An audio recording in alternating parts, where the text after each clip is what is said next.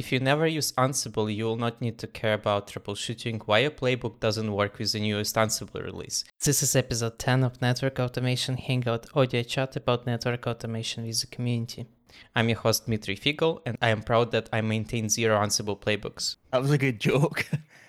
I'm John. My Twitter and my LinkedIn and all that stuff, my YouTube is IPv0. I don't have any jokes. That's Dimitri's domain. So over to you, Dbot.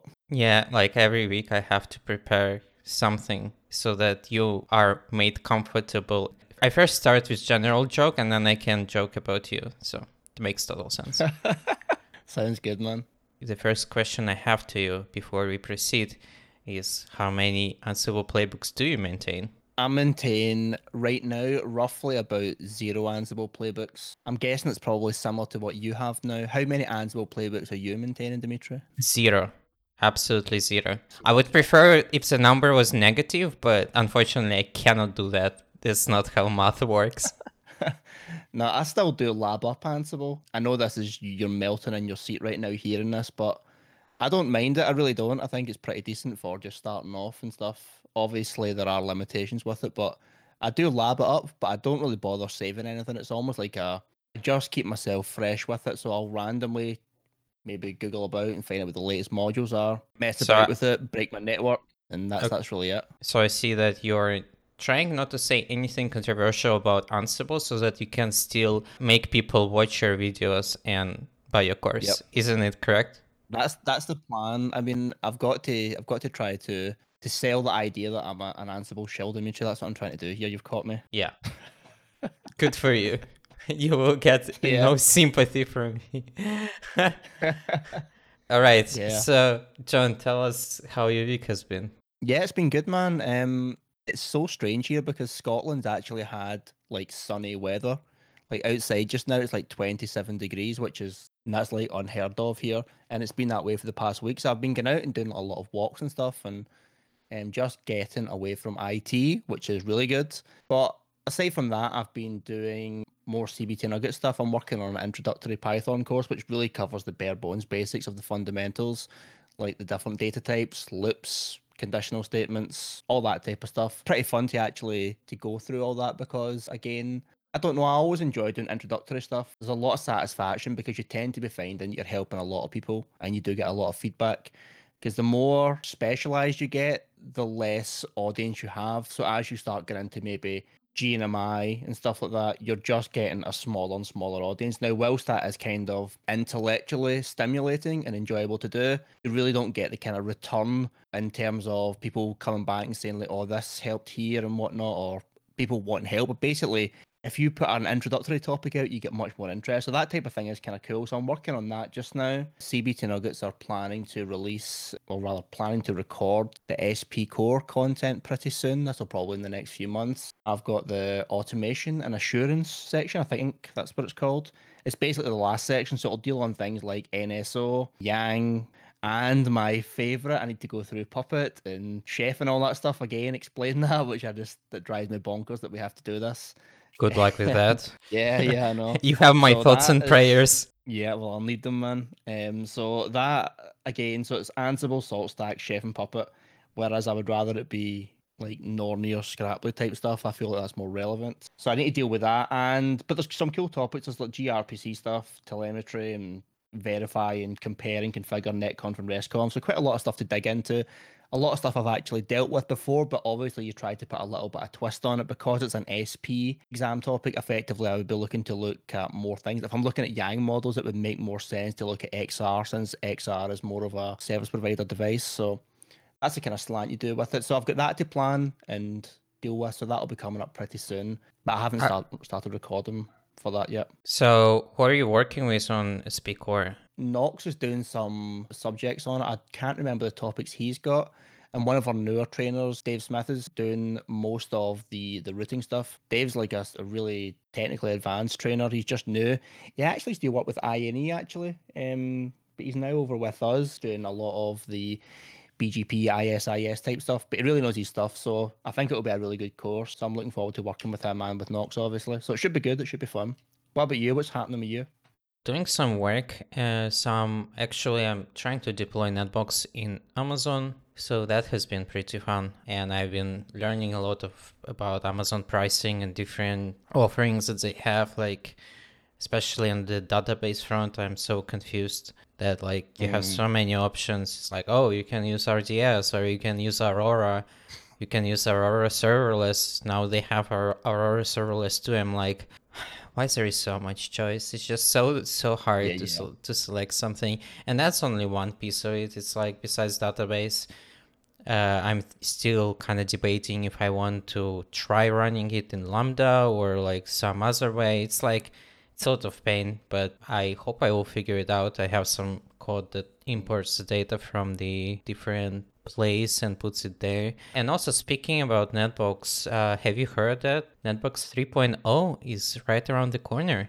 I didn't remember the actual revision, but I saw Jeremy posted a picture of the new GUI, like the new web interface, and it looks brilliant. I don't know if you've seen that. Did you see the picture he posted? Yeah, it looks very fresh. Yeah, it looks nice and sleek. Yeah, I'm actually trying, while I'm trying to deploy all this stuff in Amazon, I'm actually trying to do it with the branch that contains 3.0, but I also heard that the beta should be out. So 3.0 beta should be out either this week or next week. So that's pretty interesting. Looking forward to that. I think we could cover like a couple of features that might be there. And for those of you who don't know first what Netbox is, first we had an episode, I think it was the second episode with Jeremy. Netbox is IPAM, DSIM kind of system where you can store the data about your network devices and prefixes and a lot of other stuff related to this, and then you can use their API to do some cool stuff with it. So in 3.0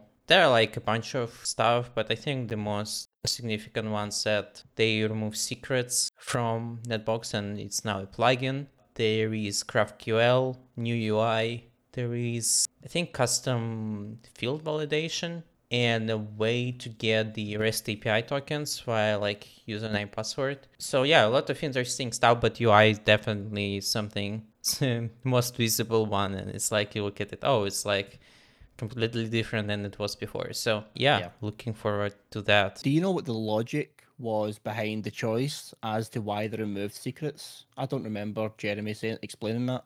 I think, and I could be wrong here, but if I remember correctly, the reason was that no one really used that, and it's a little bit weirder that like you have, well, you create public private key pair, and then you use the key to like interact with Netbox and get some of those secrets. I have been using it actually for, I don't remember, I think on one of the streams, and I think in Netwarden, and it felt a little bit weird. So I am actually happy, I guess, that it's gone. And so what this kind of means is that, well, just think about like other ways to deal with secrets, and there are very good established ways to deal with secrets for applications in general. So I think this should be fine. Tell me this, John. Since our episode 2, have you actually deployed Netbox for something? When I first recorded my network automation course for CBT Nuggets, when I first started that, it happened during the creation of Nornir 2, and then I had to do different certification courses like the DevCore course and the ENSLD. They take precedence and priority because they're cert courses. So I kind of had to leave that course aside and then come back to it. Now, by the time I came back to it, it was all kind of Nornir 3. So for the longest time, I had a split in the versions of my course. So the early parts were Nornir 2, and I had to kind of go back and pretty much warn people, by the way, install Nornir 2.5, don't install Nornir 3 for these early skills, and it became a bit of a nightmare. So I went back pretty recently and I re-recorded all those early skills. In one of those skills, it was using the Nornir Netbox inventory. So I did a little bit with that, using Nornir Netbox inventory 2, I think it was called. I need to double check that. But yeah, it was a small little project, but it was super fun, super cool. Netbox is great, and the Nornir plugin just works so easily. So it's been cool. What about you? Is this your first real exposure or deployment of Netbox? Because I remember you were saying you had pretty limited exposure to actually using it in the field. Well, I had for some of these like streams and some of the stuff, but it's like, I mean, it is real, but like, you know, it's not production really. It's kind of like, oh, I would be just playing. But yeah, right now I I think I have a need. And so we have like some data about our inventory of devices in some other system, and we wanted proper DNS integration. So some of the data for the DNS entries comes from that system. Like there are like a bunch of IP addresses, and we need to have the host names and like FQDNs on DNS servers for those devices. But also there were some entries were coming from completely different input, and like people like, oh, I need a virtual machine here with some IP address. So like people were logging into like some different system. It is extremely old, where it works really weird. So I was thinking, oh, maybe it makes sense just because of this use case to try using Netbox for IP address management and then integrate it with DNS. So it's still not done, but like I have been exploring a bunch of options of like how do I really want to do that. I think it's actually quite interesting topic, and if anyone from our audience have an experience on that, I would love to hear about that, because this is something that is still bothering me. I'm not 100% sure I like what I have in mind, but I will describe it in a second here. So, yeah, hello. Is network automation is a part of cybersecurity? Because I'm not that expert in this field, but how does it work? Like, does it take part in the field of cybersecurity? Because I'm gonna learn about it and stuff as a degree in college, you know. All right. Thank you for your question, Pika. John, please help out our potentially future colleague. I know that you completed the wasn't it in degree in security, right? Yeah. So Yeah. hey, Pika, thanks for the question. Thanks for the question. So I actually recently did a degree in networking and cybersecurity. Now, there wasn't a big focus on automation. That was more of my kind of own path, which I did kind of outside of my kind of hobbies. But for sure, anything you do with IT, you've got to be effectively doing it securely. Now, it doesn't really touch upon the classical cybersecurity topics. If you're really getting into cybersecurity, you'll be looking at more things like, say, penetration testing, doing certifications like OSCP and stuff like that, or perhaps maybe going down the forensic route and doing SANS. But like I say, anything you do within computing, whether it's dealing with software or dealing with networks, you always have to take security into mind. It's not absolutely analogous to cybersecurity stuff. I associate that, at least in my head, with more things like pen testing and stuff. But ultimately, it's just about managing networks and using programming concepts to program your network to automate it effectively. That's really the concept behind it. But in terms of doing a degree, my degree was a kind of blend of networks and cybersecurity, so I kind of get a bit of both. And there is a lot of crossover, because when you're dealing with networks, like I say, that the crossover is just undeniable. You have to understand, if you're dealing with networks, you're going to have to understand what cryptography is, at least to some level, what it is and why you use it and stuff. It's the same type of thing. Like, common things will cross over, whereas network automation is a little bit more of a niche subject of a particular topic like networking, and then you go into a particular form of networking. In your degree, if you happen to do this, you probably, well, you maybe might get a little bit of a taste of network automation, but typically you're probably going to be going through general Cisco paths, maybe take you through the kind of CCNA, CCNP type routes, and you might get a blend of like typical pen test stuff and forensic stuff the way I did, but not too much of a crossover directly between automation, network automation, and cybersecurity, I would say. Thank you, John. Thank you very much. Thank you for your question, Thanks for Jessica. Thanks for the question, man. Okay, Ryan has a question for us. Hey, Ryan. Hello, can you hear me? Yes. Hey. Hey, how you doing? Good, man. How are you? Yeah, not so bad. So yeah, my question is really around sort of I now understand like the basics, like I said in my sort of question in the Hangout discussion. So I'm sort of at that point now where I'm wanting to take on or sort of start doing bigger projects, but I'm sort of at the point where I want to sort of leap into the more advanced stuff, but I'm still thinking I'm still not understanding everything fully.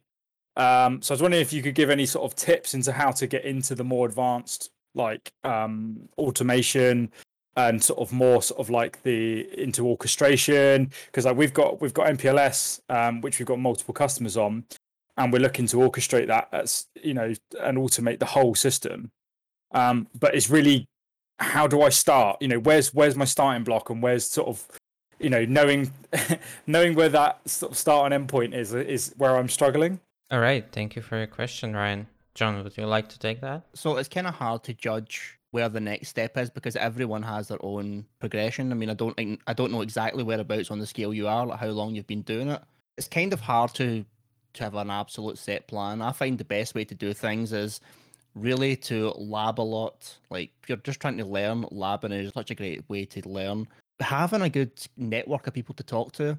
Like I was lucky, I get to speak to people like Carol quite a lot and Dimitri, and because of them, I kind of had a bit of a roadmap about where I should be trying to go next. Like Dimitri's YouTube channel's been like really helpful to me, Yeah. even though it doesn't upload anymore because he's super lazy and stuff. but he was always recording things, and I didn't know what it was, what he was doing. But it gave me something to kind of peg and go, oh, I should look at that. So I would constantly be Googling and it wouldn't make sense. And then I'd Google maybe a few weeks later and make a bit more sense. It's the same type of skill. There's nothing too niche about network automation. It's any type of skill. There's going to be a whole lot of stuff that you can't know because there's too much of it. You're going to have to sort through kind of what you like and then just gradually be wrong for a bit and then be less wrong until you're actually quite okay with it. And then at some point you get quite comfortable with it. So that's kind of the key. There's nothing super magical about it. Yeah. The obvious topics to get is be familiar with Python, understand concepts like netconf and Yang and RESTconf and stuff, because these are all very popular, not so widely used and stuff, but they're getting there. So I would say, whereabouts would you say, Ryan? What are you comfortable with yourself? So Like, what kind of things? I actually took the DevNet Associate exam. I failed it by like I think it was 20 marks or 20 points. So I'm looking to retake that probably early next year now, just because of other project work coming on. So in terms of, I feel quite confident with sort of with Python. I mean, I can do like API calls. I've written sort of my own scripts now already, very basic scripts, but you know, I'm using Nornir, so I followed your course to sort of learn Nornir. So I'm looking to like try and improve what I've already made already and move that into Nornir because it's a hell of a lot quicker. What do I call it? It's a compliance script, so it uses Cisco Conf Pass to pass in the show run, and then I'm just doing compare between what's currently in our live versus like a master template. So stuff like that I've started with and started understanding. I just feel like I need to get to that next step, but I just don't quite know how to really plan that next step, if that makes sense. Ryan, I have a Yeah, I question can for you. Could you please tell me, what do you think is, when you say more advanced stuff, what does it mean for you, and what kind of goal do you have in mind? Yeah, okay, so that's probably me being quite vague. In the sense of just understanding more about like you say, Yang, sorry, NetConf. I've not done a lot of NetConf. It's mainly sort of just using NetMiko.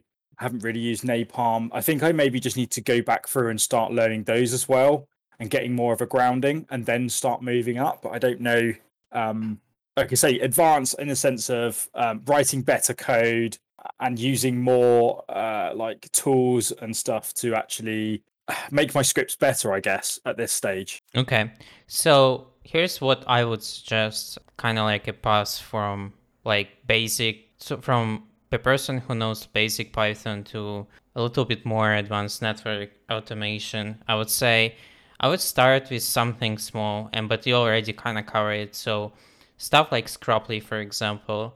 So to be able to send some commands and receive some response and send some configuration and get do some configuration with that. So then like move to something like Nornir, where you can use what you learn with Scraply and then kind of apply it on multiple devices at the same time. Then I would say something like, well, NetConf, RESTconf, Yang. I think it's decent if the networks that you have supports that.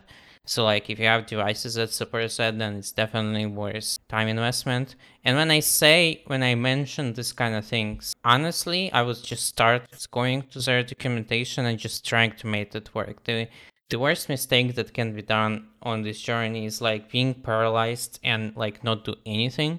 As long as you do something, incremental steps, that will allow you to progress.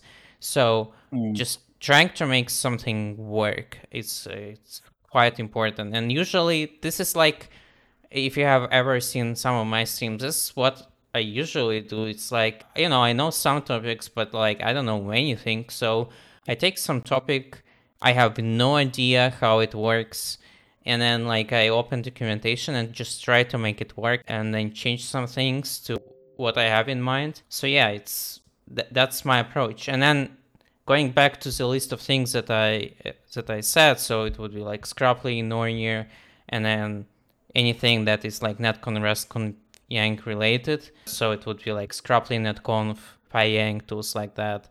Another interesting tool, if you are into configuration management, would be Scraply CFG, which allows you to replace configurations on the device. And then if you have covered kind of like all these typical network related things, then you could move more into like, okay, I am able to write some of the things and some of this logic that I have in mind, which like either does some compliance or does some configuration. The next kind of thing that I usually think about is, okay, I have built it, but now how can I expose this kind of functionality to others, especially to those who have no idea what Python is or like don't want to deal with it and like install it, because all of that is kind of painful. And usually when you're looking into that, logical thinking will result is like, okay, I want to expose this kind of functionality via web. So I would want to build some kind of web page or something, some kind of dashboard, I don't know, and make it work. And the way you kind of do that is also very similarly like to what I covered. Like you would just start with some kind of web framework, user tutorials, and then try to now change whatever they have to the logics that you had for the network devices. And then once you have that, then you can think even further. It's like, okay, I have this functionality is exposed. Now there are like multiple directions that this can go. It's like, okay, maybe you want like where to host it. So like there are myriad of options. It could be cloud, it could be on-prem. You could also think about, okay, how do I actually make my code better so other people can maintain it better? And then you would start thinking about, okay, I need to actually improve my Python skills and like maybe read some more advanced book or like read more about architecture of software applications and stuff like that. So, but that piece though, it does take years, I would say. That's not something that is kind of like, oh, I will just spend 1 month and I'm just much better developer. So does this help or like, or not so much? I think the issue is like there's a lot of basic courses and stuff out there. There's no sort of intermediate level, but I guess that's because you should already know that at that point. But I feel I understand the basics. I just feel like the leap from sort of basic to advanced or intermediate is quite a big leap, if that makes sense. I would say that the course that John has, I find it pretty good, and I wouldn't say that it's like super beginner. It's like you need to understand some Python stuff, and it covers a lot of these libraries that I talked about. John, I don't know, do you cover also any kind of web development there or not so much there? All I've done is a really simple skill on Flask, which is like Flask integration with Nornir, but it was really quite straightforward. It was just how to plug it in and use a web page to pull like your show interfaces, get your inventory displayed on the web page, all that type of stuff. So it wasn't like hardcore web development, we're using JavaScript or anything like that, but it was just a basic conceptual thing. But most of the things that are typically used, I do try to cover them in my course. Like I say, Scraply's covered, PyTest, PyATS, testing, NetConf, RESTconf, GNMI. There's a lot of things which are covered in that. So I do think a lot of those more advanced topics, I try to take time and be careful that it was incremental, whereby the very early skills, it's pretty much here's how to send a show command to 2 devices at the same time using Nornir. And then by the end of it, it's more like, okay, here's how to actually automate MPLS layer 3 VPNs via NetConf. So it does graduate slowly, because I did find that myself, whereby I found that a lot of the courses were a little bit super entry level, whereby you're just automating over Telnet or maybe just NetMiko and just doing a simple show command. And that would be cool. That's a great introduction. But then there wasn't really much to go on after that. People would kind of stop there. I tried to be a little bit more gradual in what I was doing, but like I say, it's such a hard field to cover because it's almost like there's too much of everything. It's like there's a lot to learn. It is quite overwhelming. Yeah, I mean, I find that myself. But what Dimitri was saying, I thought his advice was really spot on.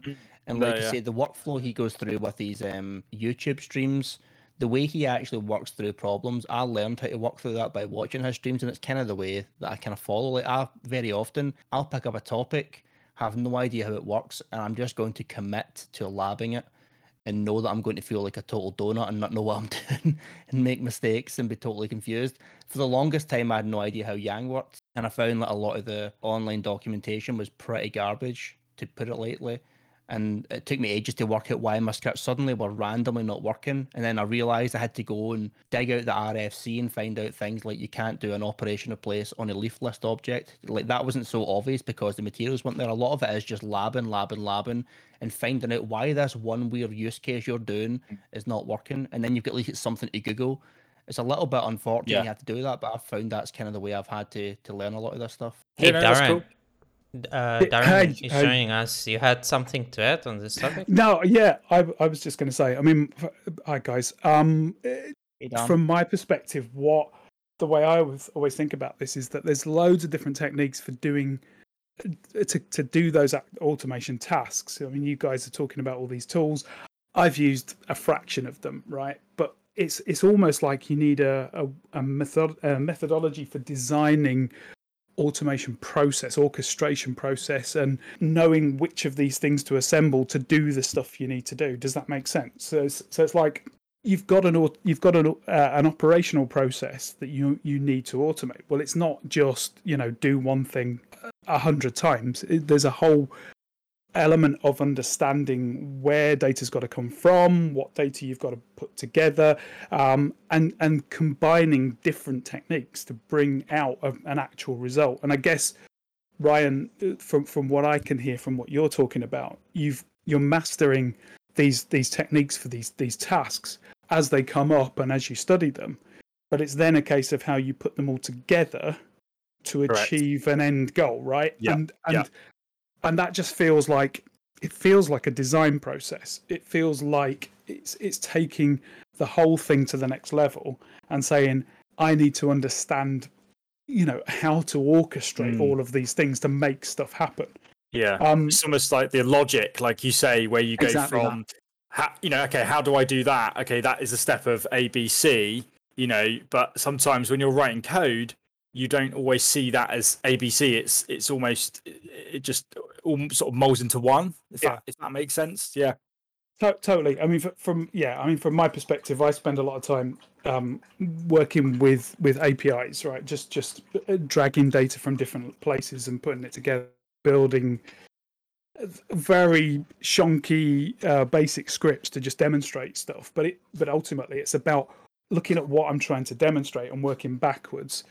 Trying to understand, right, okay, if I need to achieve this end state in this actual thing. So rather than think about, I'm going to use this technique, I'm going to use that technique, I'm going to do this and I'm going to do that, I'm looking at that outcome.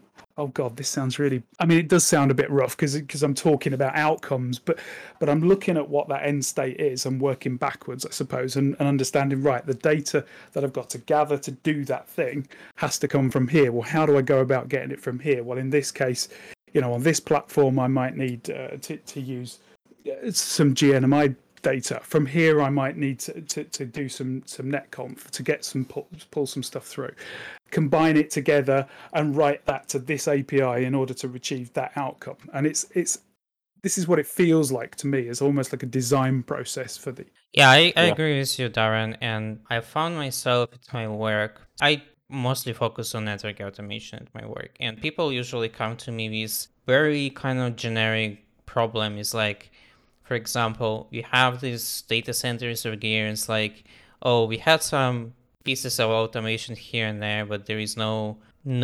uniformity. Can you take a look at it? And usually I took several months really to interview people of okay, how do they interact with all of this gear? What are the processes? And trying to define where the data is coming from and what we want to achieve in the end. But also I realized that something like this, it's not really something that there is a course for it, if that makes sense. It's a lot of the stuff comes from experience in trying building different things. And this is the first thing. And then second thing, just trying to focus on, okay, what do you actually want to achieve? So instead of, because I also had sometimes situations where people were like, oh, could you please automate this kind of like, I don't know, ACL creation or something like this? I want you to push these commands. And I usually push back and it's like, but why do you want to do this? And they're like, oh, because we have this process in place and something like that. So instead of solving that particular problem, or let's say pushing some commands, I'm like, okay, let's actually see where the true input of that is. Maybe we can actually build some kind of self-serve portal for that kind of change, so people can go to a portal and click something and then the change will be auto-propagated through our infrastructure.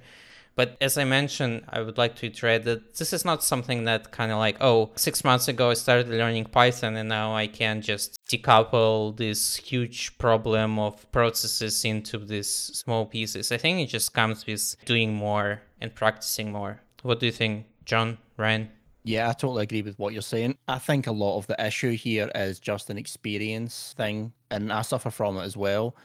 This is not totally analogous to what you're saying, Ryan, but recently I was speaking to Carol and I was saying, like, I mean, Carol got really good at Python. And I was saying, how, because I was looking at Scraply.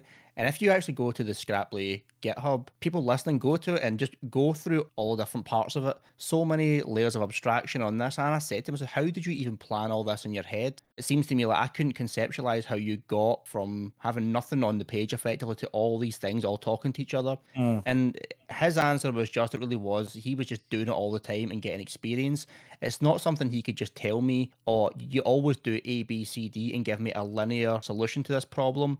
So much of what he was kind of describing, it was just like, you know, I've been immersed in it for so long. It's almost like the experience, you can kind of sense what he needs to do next. With a lot of this stuff, it's not something you can just codify and have simple steps. Here's the next thing to do. It really is about getting in the trenches, being wrong, trying to be better and keep improving, and just exposing yourself to what you're trying to do effectively. Yeah. So perseverance, really. 100%. Yep. Yeah. Great. Darren, do you have any additional thoughts on that? No, I think you've said it really. I think the main thing in my head is that it's about practice. The same as designing networks. It's right. It's about just keep doing it, keep trying things. I guess to have some kind of operational sensibility. The idea of saying, well, what's a useful thing to be able to do? What sort of things do people want to do? You know, what would be beneficial is always going to help, right? Yeah, agreed. Right. Ryan, do you have any other questions? That's great. No, that's it. Thank you. All right. Good luck on your journey. Yes.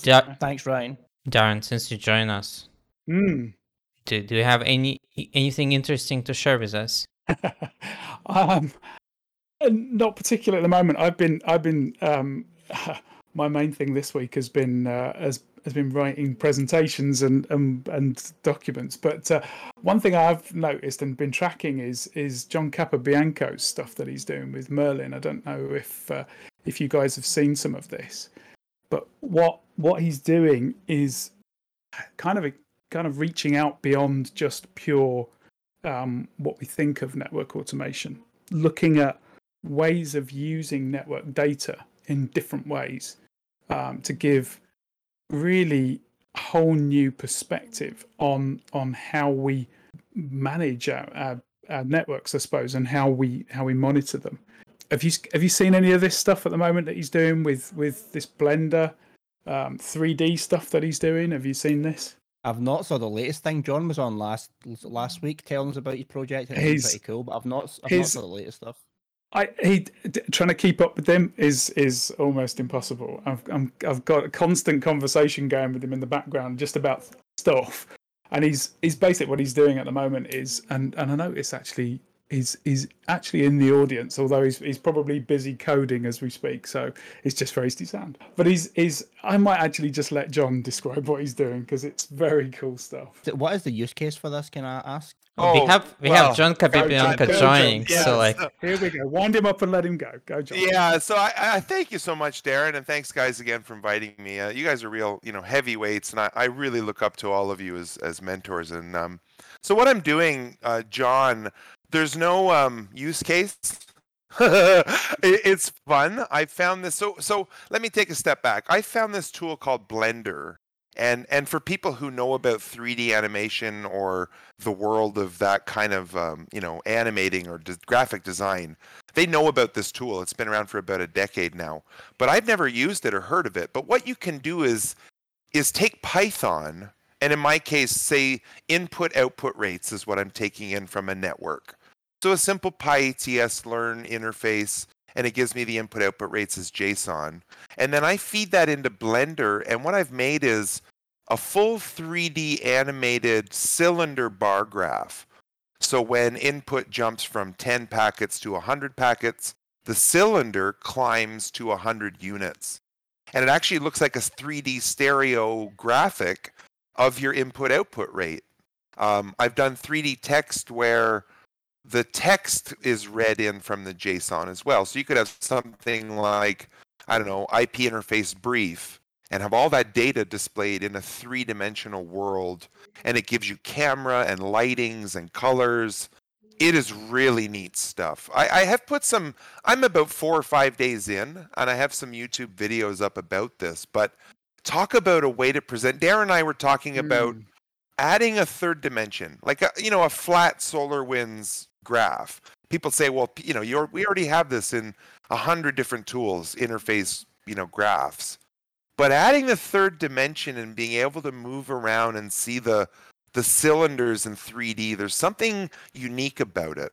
It's not just that, is it? I mean, for me, the thing that I like about what you're doing, John, and we've talked about this before, but it's the fact that you're pushing the envelope by doing things that are a bit different to give people new ideas, right? And by representing the data as effectively a 3D world. We talked about using VR to be actually sort of sat in this and be able to walk through it and be able to interact with it in a sort of different way. I mean, this is the point. It's John, you say about the use case for this.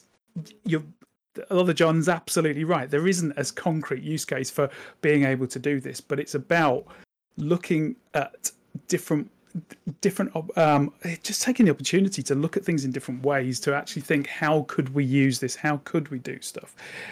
In some ways, it's a bit like what we were just talking about in learning the different techniques for automating tasks.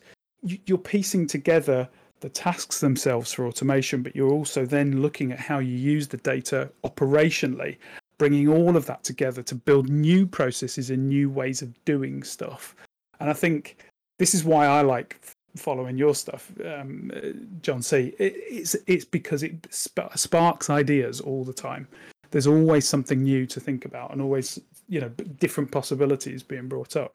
I appreciate that's sort of the idea behind it. I don't, I'm not looking for some commercial use necessarily, but if you want to learn Python, or if you have children that you want to get involved in programming, like imagine being able to build your own 3D world of your own shapes and sizes and colors and lighting, and now we're feeding it anything you want from the network, right? It's JSON. It could be BGP, OSPF, routes, counters, whatever you want, and it's a lot of fun. So I appreciate that, Darren, and I also think, like, I'm a novice in both. I'm not the best in Python, and I'm really definitely just learning Blender.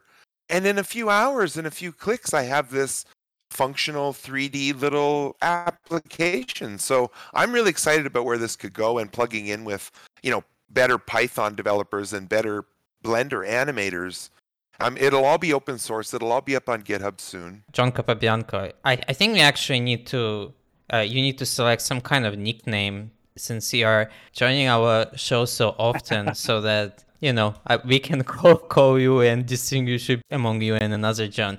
So I have actually a question for you. Do you have any end goal in mind for Merlin project? Like, how do you see it? Let's say, I don't know, a couple of years from now. Yeah, that's a good question. So I'd love to see Merlin as just another utility that network people refer to and say, I need a CSV file from some network state.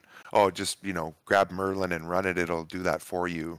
Or, I'd like to see it as part of that fabric of I'm not as ambitious as maybe, say, Scraply or NetMiko or a name brand thing, but I think that would be neat. That would be, I would feel very, very accomplished if it became part of that stratosphere of network automation tools and utilities. As far as the 3D world goes, I think it'd be neat to make kind of like a first-person, not shooter, but like they used to have games on rails, right, where it's sort of like you're like on a rail car and it just tours you around this 3D world. I think that'd be neat to say, here's the Nexus 9K in the sandbox and a 3-minute, 4-minute video in a 3-dimensional world showing, VRFs and VLANs and IPs and input-output rates, something like that. I don't know. Sounds Point is, I interesting, suppose, John. being able to visualize it and touch it and be in it, and it just is for me. It's just bringing up different ways of approaching stuff that we've been doing so long.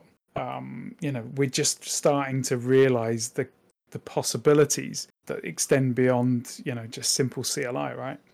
Well, I've got to say, when you have an input-output rate and it jumps from 100 to 25,000, on a flat screen, that it's hard to distinguish. It's just another line. It's just another set of pixels. But in a 3D world, you go, wow, that cylinder is 10 times as big as it was a second ago. It's self-explanatory, right? And the thing is, when you line it up against, say, 48 other interfaces in a 3D bar graph, you have to use your imagination a little bit. But you can rotate the camera and see the peaks and the valleys and say, well, why does this interface have so much more traffic than that interface? Or, there's all kinds of possibilities here. Yeah. It got me thinking about potential other use cases of, let's say, 3D modeling or VR in networking.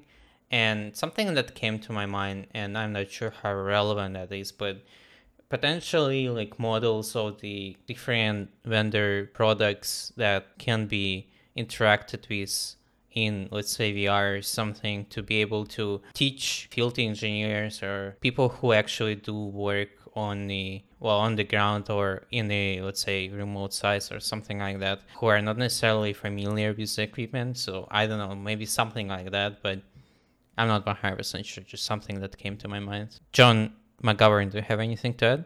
Nope, everyone's good. Okay. Darren, John Capabianca, do you guys have anything more? Not at the moment. I'm glad John could join us to describe it, though, because his language is a lot more colourful than mine. So it's like I say, it's art of the possible, right? We should always be thinking about what we can do and where we can take things and how we can use things.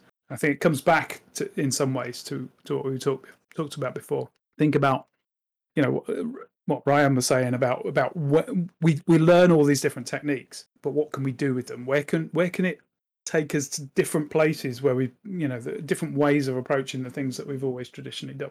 That's what I like about it. No, the only thing I would add to Ryan's point is, stay on that journey, and the other John, really, he made the point about kind of muscle memory and just, it's experience. It's like you watch someone play a piano from a distance. If you can't play the piano and you just wonder, how can they make this beautiful music? Well, it takes practice, it takes effort, and you start with Mary Had a Little Lamb, and then you move up to, right, Chopin in 5 or 6 years. So yeah, it's like any other skill, just stay at it, and you're doing the right thing by asking. I join every week to listen to these guys talk, because I get such great ideas from just the open discussion. So no, thanks again for having me, Dimitri and John. And Darren, thanks again. It was great to see you. Yeah, thanks guys. Yeah, thanks for coming. Always good to see you, John. Yeah, thank you, Darren. Thank you, John, for sharing your passion. I hope our listeners will get inspired to start playing with a lot of different stuff themselves, because it really, what it is about is not be afraid of trying new things out. I think will get you very far in this journey. All right, I think we will be wrapping up here. So, John McGovern, do you have any final wisdom for today? No final wisdom. I just want to thank everyone. We got a good bit of audience participation today. That was really good. That's my favourite, when I actually get people calling in and sharing their thoughts on that. That's way better than just us sitting here bloviating and talking to ourselves all the time. So shout out to everyone that actually contributed. I'd like to see more of that. That's really the final thought. Yeah, otherwise it's really hard to stand John McGovern for 60 minutes. So thank you so much, folks, for joining and making sure I will not go insane otherwise. really hard. And I think from my charitable. And I think from my side, I actually don't have any wisdom, except of the fact that I'm really looking forward to Netbox 3.0. And the second there will be beta, I will be jumping on that. So, folks, thank you so much for joining us today. This has been Network Automation Hangout, a bi-weekly audio discussion about network automation. Thank you so much again for joining, and I will see you next time. Goodbye.